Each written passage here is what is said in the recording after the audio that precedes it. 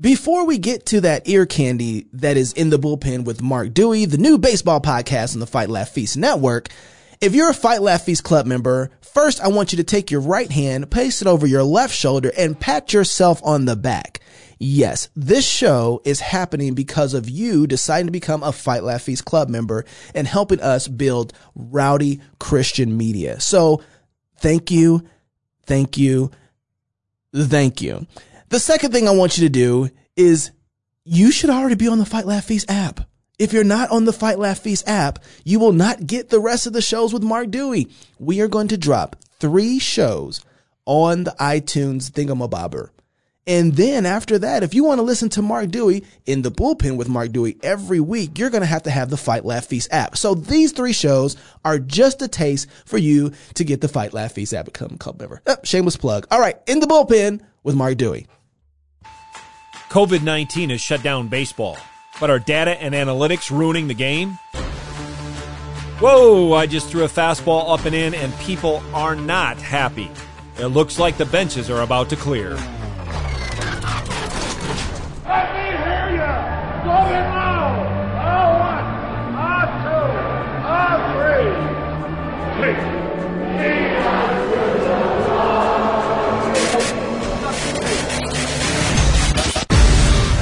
Welcome to In the Bullpen with Mark Dewey. You're listening to the Fight Laugh Feast Network. Thank you for joining us. Let's brawl. And look who's coming up. High fly ball into right field. She is gone! Like most baseball brawls, let's be reasonable. We can do some pushing and shoving. We can walk around with some bravado. We can even trash talk, but let's make sure nobody gets hurt. Speaking of trash talking, how about this? Hawkeye, Trackman, Rapsodo, Edgertronic, Blast, Hit Tracks, Launch Angle, Exit Velocity, Induced Vertical Movement, Spin Rate, Spin Direction, Spin Axis, Spin Efficiency, UZR, WOBA, FIP, XFIP. Now, depending upon which bench you're coming from, you're either smiling and saying, you've just scratched the surface, keep going, or you're saying, Spin Rate, Spin Direction, Spin Axis, Spin Efficiency? Are you kidding me? The only thing that's going on right now is my head is spinning. Well, let's see if we can have this little bit of a brawl and not get anybody hurt and see if we can stop some heads from spinning. Data and analytics are a huge part of baseball in our day. And we have to understand, and I think most of us do, that they're not new. Data and analytics have been around for as long as the game has been. But we have far more availability with technology and with the people that are spending hours upon hours, really smart people crunching numbers and developing algorithms and the like, that data and analytics are forefront in the game today. And the reactions vary from a polar opposite of complete disdain to it's the best thing that's ever happened to the game. Now, a former pitcher that had no issues throwing up and in his Hall of Fame career has stopped pitching, but he has not stopped bringing the heat. He has verbally expressed in multiple places over multiple years his disdain for what's going on. And some of you may know who I'm talking about, which is Goose Gossage. Recently, he said this: I don't even recognize this game that they're playing. I really don't. You get paid all this money for doing less, for doing half. These stat-driven workouts are all eyewash. It's like the Democrats are running baseball. They're trying to control something that is uncontrollable, and they're taking all the beauty out of the game. As I mentioned, Goose has been at no loss of words. He's been at a loss of some of the words that can actually be put on the air, but no loss of words about how much he hates what's going on. And it might be easy to say, he's just one of those old-timers, old-school guys. He's afraid of change. He's got to get with it. And I suppose that could be true. But what I know is that you probably wouldn't say that to his face if you were in the room with him. But that's an easy way to dismiss what he's saying without taking it seriously. And I think we need to take it seriously. Something else he said that I really think needs to be considered is he said, we'll see if it lasts and survives the test of time like the old game did. Now, somebody who just got done playing a couple of years ago recently did an interview for the Los Angeles Times, and though maybe not quite as strong as Goose, pretty close, Andre Ethier said this: how much should you allow front offices to really be able to keep manipulating and changing the game? There's only so much they can get out of this analytical data that a human baseball player can actually go out and execute. What does it lead to next? Well, these guys in these front offices have to keep justifying themselves by bringing something else to the table. Those are some pretty strong words, and I do not want to put words in Ethier's mouth, but as I read those words, I hear him saying this: we're getting more data and analytics to justify data and analytics, or maybe to justify people keeping their jobs. Now, those are two quotes from the extreme end of things, from people that are obviously not happy with what's going on and very readily will express their disdain for what's going on as it regards data and analytics. But I want to temper things a little bit. I want to go to two people that have both been in the game for a long time, and in that sense, you could say they're old school, but two people who have had tremendous success embracing and using data and analytics. One a manager and another a pitching coach. Joe Maddon is the manager. He began his managerial career with the Rays. It was very important in Tampa. He has taken it with him wherever he has gone, and he has been one who has embraced it, who has used it, who has been considered by media and the public as an outside-the-box thinker, somebody who is really pro-data and analytics. But he has also offered some words of caution. He said, I think somebody's got to stand up for our game and the way it is and it should be played and what should be tinkered with and what should not. My conclusion is analytics and technology are slightly responsible for putting the game in a position where it's not as attractive to the fans. Again, not the strong statement of a Goose Gossage or an Andre Ethier, but Maddon is giving a little bit of a warning. He's drawn a conclusion, and he says slightly responsible, but nonetheless he's saying maybe we need to pull back on the reins a little bit. So he's one coming from the managerial perspective. The person coming from a pitching coach perspective is, again, a man that's been around the game for a long time, who has had tremendous success, who has thought outside the box, and that's Brent Strom. Now, I recently bought a book. It just came out. It's called The Arms Race by Ron Wohlforth, and it's about pitchers and pitcher development, and he interviews some people, some really good people that have had tremendous success developing pitchers and pitching. And one of the people that he interviews is Brent Strom, and Stromy is a good friend with Ron Wohlforth. And Stromy, in this interview that's printed in the book, he talks about the fact that the things that he's praised about today got him fired in the past. So Stromy was out there on the edge. He was pushing the envelope, so much so that in the past, he got fired. Now he's getting praised for all that he has done. So he too has embraced data and analytics. He's used it. He's had success with it. He thinks it's been very monumental in how pitching development has progressed for the last 10 to 20 years. But he also says that we may have reached the tilting point, and we may be losing the art form of teaching our pitching.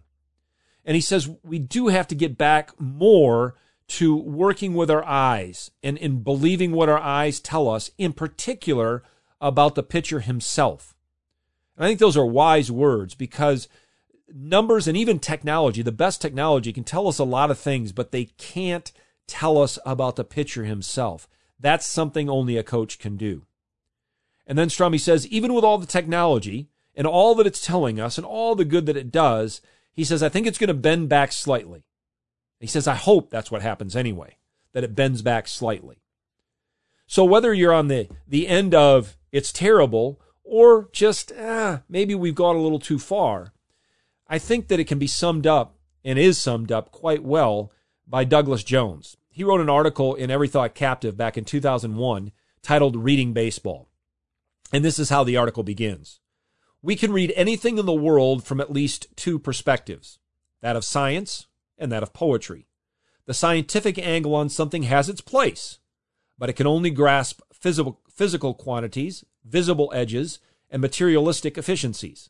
It has to strip off all the more uniquely human aspects of life, meanings, symbols, beauty, morality, and spirit. It can't measure those things, so it pretends they don't exist. All the most wonderful things in life look pretty stupid from a scientific angle. Weddings, feasts, worship, kisses, dances, poems, jokes, symphonies, and games make no scientific sense. They are all wasteful and inefficient. They are unnecessarily complicated and intentionally mysterious. Their patterned colors, meaningful sounds, and elegant movements are quite silly and irrelevant if one is seeking a bare scientific list of causes and parts. That is why the modern world is regularly boring. It can only see surfaces and quantities. Baseball is one of those wonderful gifts of life that many can't see because of a modern squint. I think that sums up well Goose's concern about the beauty of the game, and Strami's concern and Joe Madden's concern about the people in the game, and that maybe things have gone a little bit too far. But to give caution, to say even that things have gone too far is not the same thing as to claim that data and analytics are ruining baseball, though Goose has made that claim. But I want to look at the other side. If you're coming into this brawl from the other bench, the bench that says, no, of course data and analytics are not ruining the game. As a matter of fact, they're improving the game. Or maybe on the extreme end, they're saving the game. Well, before we look at that side of things, I want to say this to those who are more on the side of either complete disdain or some significant caution. I highly recommend that you read Brian Kenny's book, Ahead of the Curve. If you're on the sabermetric side, I'm sure you have. But if you're on the other side, you may not have. You need to. He does thorough work. He does his homework. He's passionate. He makes you think. He is very humorous at times in this book, and he loves the game of baseball. Now, I prefer, generally speaking, to read books, but over the last few years, I've enjoyed the benefit of listening to them on Audible. And Brian Kenny narrates his own book, and he does a great job. So if you're a guy that likes to listen more than read, he does a great job. But I recommend that book to you.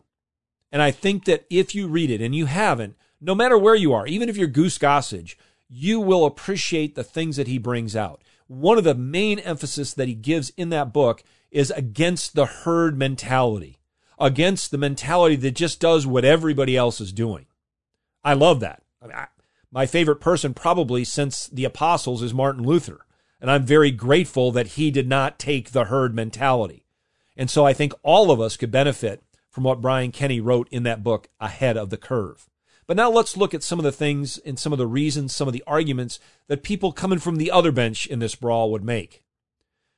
And that is that these things are enhancing the game of baseball, both for the players and for the fans, for front office and for player development. Now, I want to say this. I mentioned a number of technological pieces of equipment in the introduction. One of them was Hawkeye. This is something that is new. It was used, I think, to some degree last year, but this year it's going to be used whenever the season starts in all major league ballparks. And I was watching about 30 minutes or so of the Sabermetrics conference that took place a couple of weeks ago when they were talking about this. And if it is capable of doing what they say and what they hope it can do, it is absolutely amazing. And I do believe it will enhance the game of baseball and watching the game of baseball. But I've also seen the other pieces of equipment, as well as the people who crunch the numbers and develop the algorithms and all that. I've seen how it can help in the game of baseball. I've seen where it helps in strength and conditioning and in injury prevention, where biomechanical analysis or other types like that can be done, and certain deficiencies can be spotted that the naked eye can't necessarily see, and adjustments can be made so that a person is able to move better, which makes him a better player, whether you're a position player, a hitter, a pitcher, it doesn't matter, and also decreases the chance of injury. So we get to see players, especially our favorite players, especially the most talented players, hopefully, at least it makes it possible, to be able to perform at a higher level because they move better, and also hopefully stay on the field longer. Now, it's no guarantee, obviously. You look at all of the injuries, especially the non-contact injuries in the game. It doesn't guarantee it, but it definitely helps move us in that direction, a good direction. These devices are outstanding in helping enhance player development and evaluation. The Edgertronic, from a pitching perspective, which is, of course, my background, the Edgertronic camera might be the one tool that if you asked a pitching coach, if you could only have one, what would it be? It might be the one tool that most pitching coaches would pick. And it's because you can see high-speed video. I think it's like 1,000 frames per second. I don't know how fast it is exactly, but I've seen it enough to know that you see every detail, the minutest details of the grip, of how the ball comes off the hand, and it can be used to help develop or perfect, especially a breaking ball, at a much faster rate of speed than simply trial and error, even with the best eyes, and even with the best athlete who's got a kinesthetic awareness of himself that is above most. These things help. It helps evaluate. There are pitchers that with a naked eye, you say, okay, this guy's throwing 90-91 and he's throwing up in the strike zone, let's say at college. He's not going to cut it in pro ball. Or let's say he's been in pro ball and he's doing it at the high A ball level and he's getting swings and misses. And you say, well, yeah, that won't work at the upper levels. Definitely won't work in the big leagues. Well, that could be true. But with things like TrackMan, we can see certain characteristics which can tell us, you know what? This guy's release extension or this guy's induced vertical movement, even though typically 90-91 doesn't play there, for this guy it might. So you might get a guy that gets drafted that otherwise wouldn't have. You might have a guy that gets an opportunity to keep going up the minor league ladder and ultimately to the big leagues that before wouldn't have. Another benefit of data and analytics. I think the front office can make far wiser decisions because they have more information, right? Better questions lead to better answers. More information leads to better questions, which leads to better answers.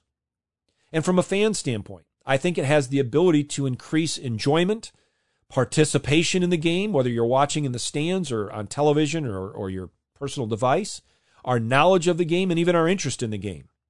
Now, for me, if I see Aaron Judge smoke a ball, I say, man, that's a bomb, and it got out in a hurry. But for somebody else, they might thrive on the fact that as he's jogging around the bases, StatCast is saying he hit that ball 117.4 miles an hour. He had an exit velocity, not an exit velocity, a launch angle of 30 degrees, and it went 467 feet. And for some people, it's like, wow, that's cool. And the other thing, and maybe one of my favorite things, if you're just talking about the pure enjoyment of being a fan, is that with all of this information, we are able to start comparing more thoroughly one generation to the other. How is this guy compared to that guy? What about this season to that season? Did that guy deserve to win the MVP? We can do that, and so it just enhances our ability to debate and argue over things that nobody can ultimately prove one way or the other. Now, I've tried to give both sides, and you might wonder if I'm sitting on a fence. I'm not inclined to sit on fences very often, and I'm not here either. If you want to know what I think, I can sum it up to you in 2 sentences. First of all, data and analytics are very valuable, but they're not infallible. They bring a lot to the table, but we have to be careful. We have to make sure that we're not treating them as if they're infallible. And in my experience, at least, I don't see people doing that, at least not in the broad sense. People recognize, even the people that are really smart that do this all day long for a major league organization, they recognize that there were things that they thought that they had the answer to 2 or 3 or 5 years ago that they realize now, you know what, we were wrong. So I don't think it's happening in the broad sense. But it could happen because it's our nature for it to happen when you have one of those eureka moments, when you've worked really, really hard at something and everything seems to fall into place, for that time to say, this is it. This is right. This is essentially infallible. Well, back when I got done playing and I was studying theology, I learned something, and it came from a Harvard man. So that gives me some bonus points, I guess. And he said this, John Gershner was the person, by the way. He said, the theology of first glance is often heresy. And I have kept that in mind. It's been about 25 years, not only in my study of theology, but in all aspects of life. And I think it's applicable here as well. We have to be very careful about drawing conclusions quickly because in time they may prove to be heresy from a theological standpoint or detrimental from a data and analytics standpoint. So that's my first summary. Data and analytics are very valuable, but they're not infallible. My second is data and analytics are very valuable, but they're not more valuable than the people we're trying to help with data and analytics. It is easy for us to get involved in things, especially if we are more logically, mathematically oriented. If we do a lot with computers or finances, and we can easily see a human being like a computer program or like a stock market commodity. And that's not what they are. And if we do that, even unintentionally, then what's happening is we're actually saying that all of these numbers and all of this data matters more than you do. And when people say things like, I feel like a lab rat, or I take the field handcuffed, or they think I'm like a PlayStation game, there's a serious problem. Now, somebody might argue, well, they shouldn't feel that way, for crying out loud. We're just trying to help them. Maybe they shouldn't. The question is, why do they? What is it that's making them feel this way? And what do we need to do about it? Sean Doolittle said this, a very accomplished big league closer. You're commodified, and it's tough to complain about that. I'm really lucky to be able to play this game and get paid well to do it. But at the same time, I don't think it's good for the game when players, human beings, are broken down and reduced to numbers and ratios and percentages. So he's saying what Bob Seger sang about 50 years ago. He doesn't like to feel like a number. Now, I think it's fair, safe to say that Branch Rickey at the very least was a forerunner of sabermetrics, maybe even a founding father. But in my understanding, for people that know a lot more than me, and I obviously wasn't there when this happened, but back in the 1940s, when again we had data and analytics, not to the level we do today, and Branch Rickey was one who embraced it, I've heard, taught by historians, that if Branch Rickey wanted the best Negro League player, in other words, the one who would have ranked highest in the data and analytics of that day in the 1940s, he would not have chosen Jackie Robinson. But that's the man he chose, because Branch Rickey knew that to accomplish arguably maybe the most important feat in the history of Major League Baseball, it required more than what a stat sheet could tell you, or even what a scout could tell you as it regards just raw talent. Math and science are very important. They're good. They're good in baseball. They're good in life. They're really important and good as we deal with the COVID-19 virus. But the virus and baseball and life are far more than math and science. There's story. There's poetry. And we always have to remember that all content has context. I've spoken to a lot of baseball players. There's three things that all of them have expressed to me. They want to have appreciation, communication, and participation. They want to know that you appreciate them as a person before a baseball player. They want you to communicate to them, to tell them what you know, what they do well, what they do poorly.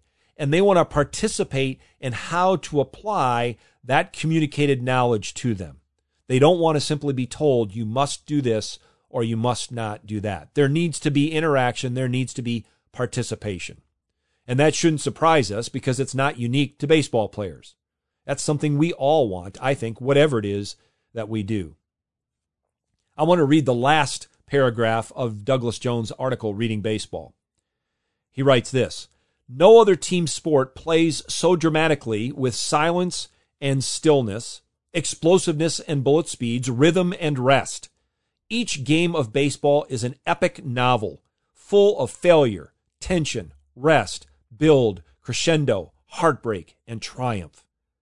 To play is a delight not to be missed, but to be able to absorb all the parts of the story, especially over radio, is one of the reasons we were put on earth. That's a glorious paragraph, and it's one that demands that we unpack it. But that's a conversation for another day. Join us next time for In the Bullpen on the Fight, Laugh, Feast Network. Thank you for listening.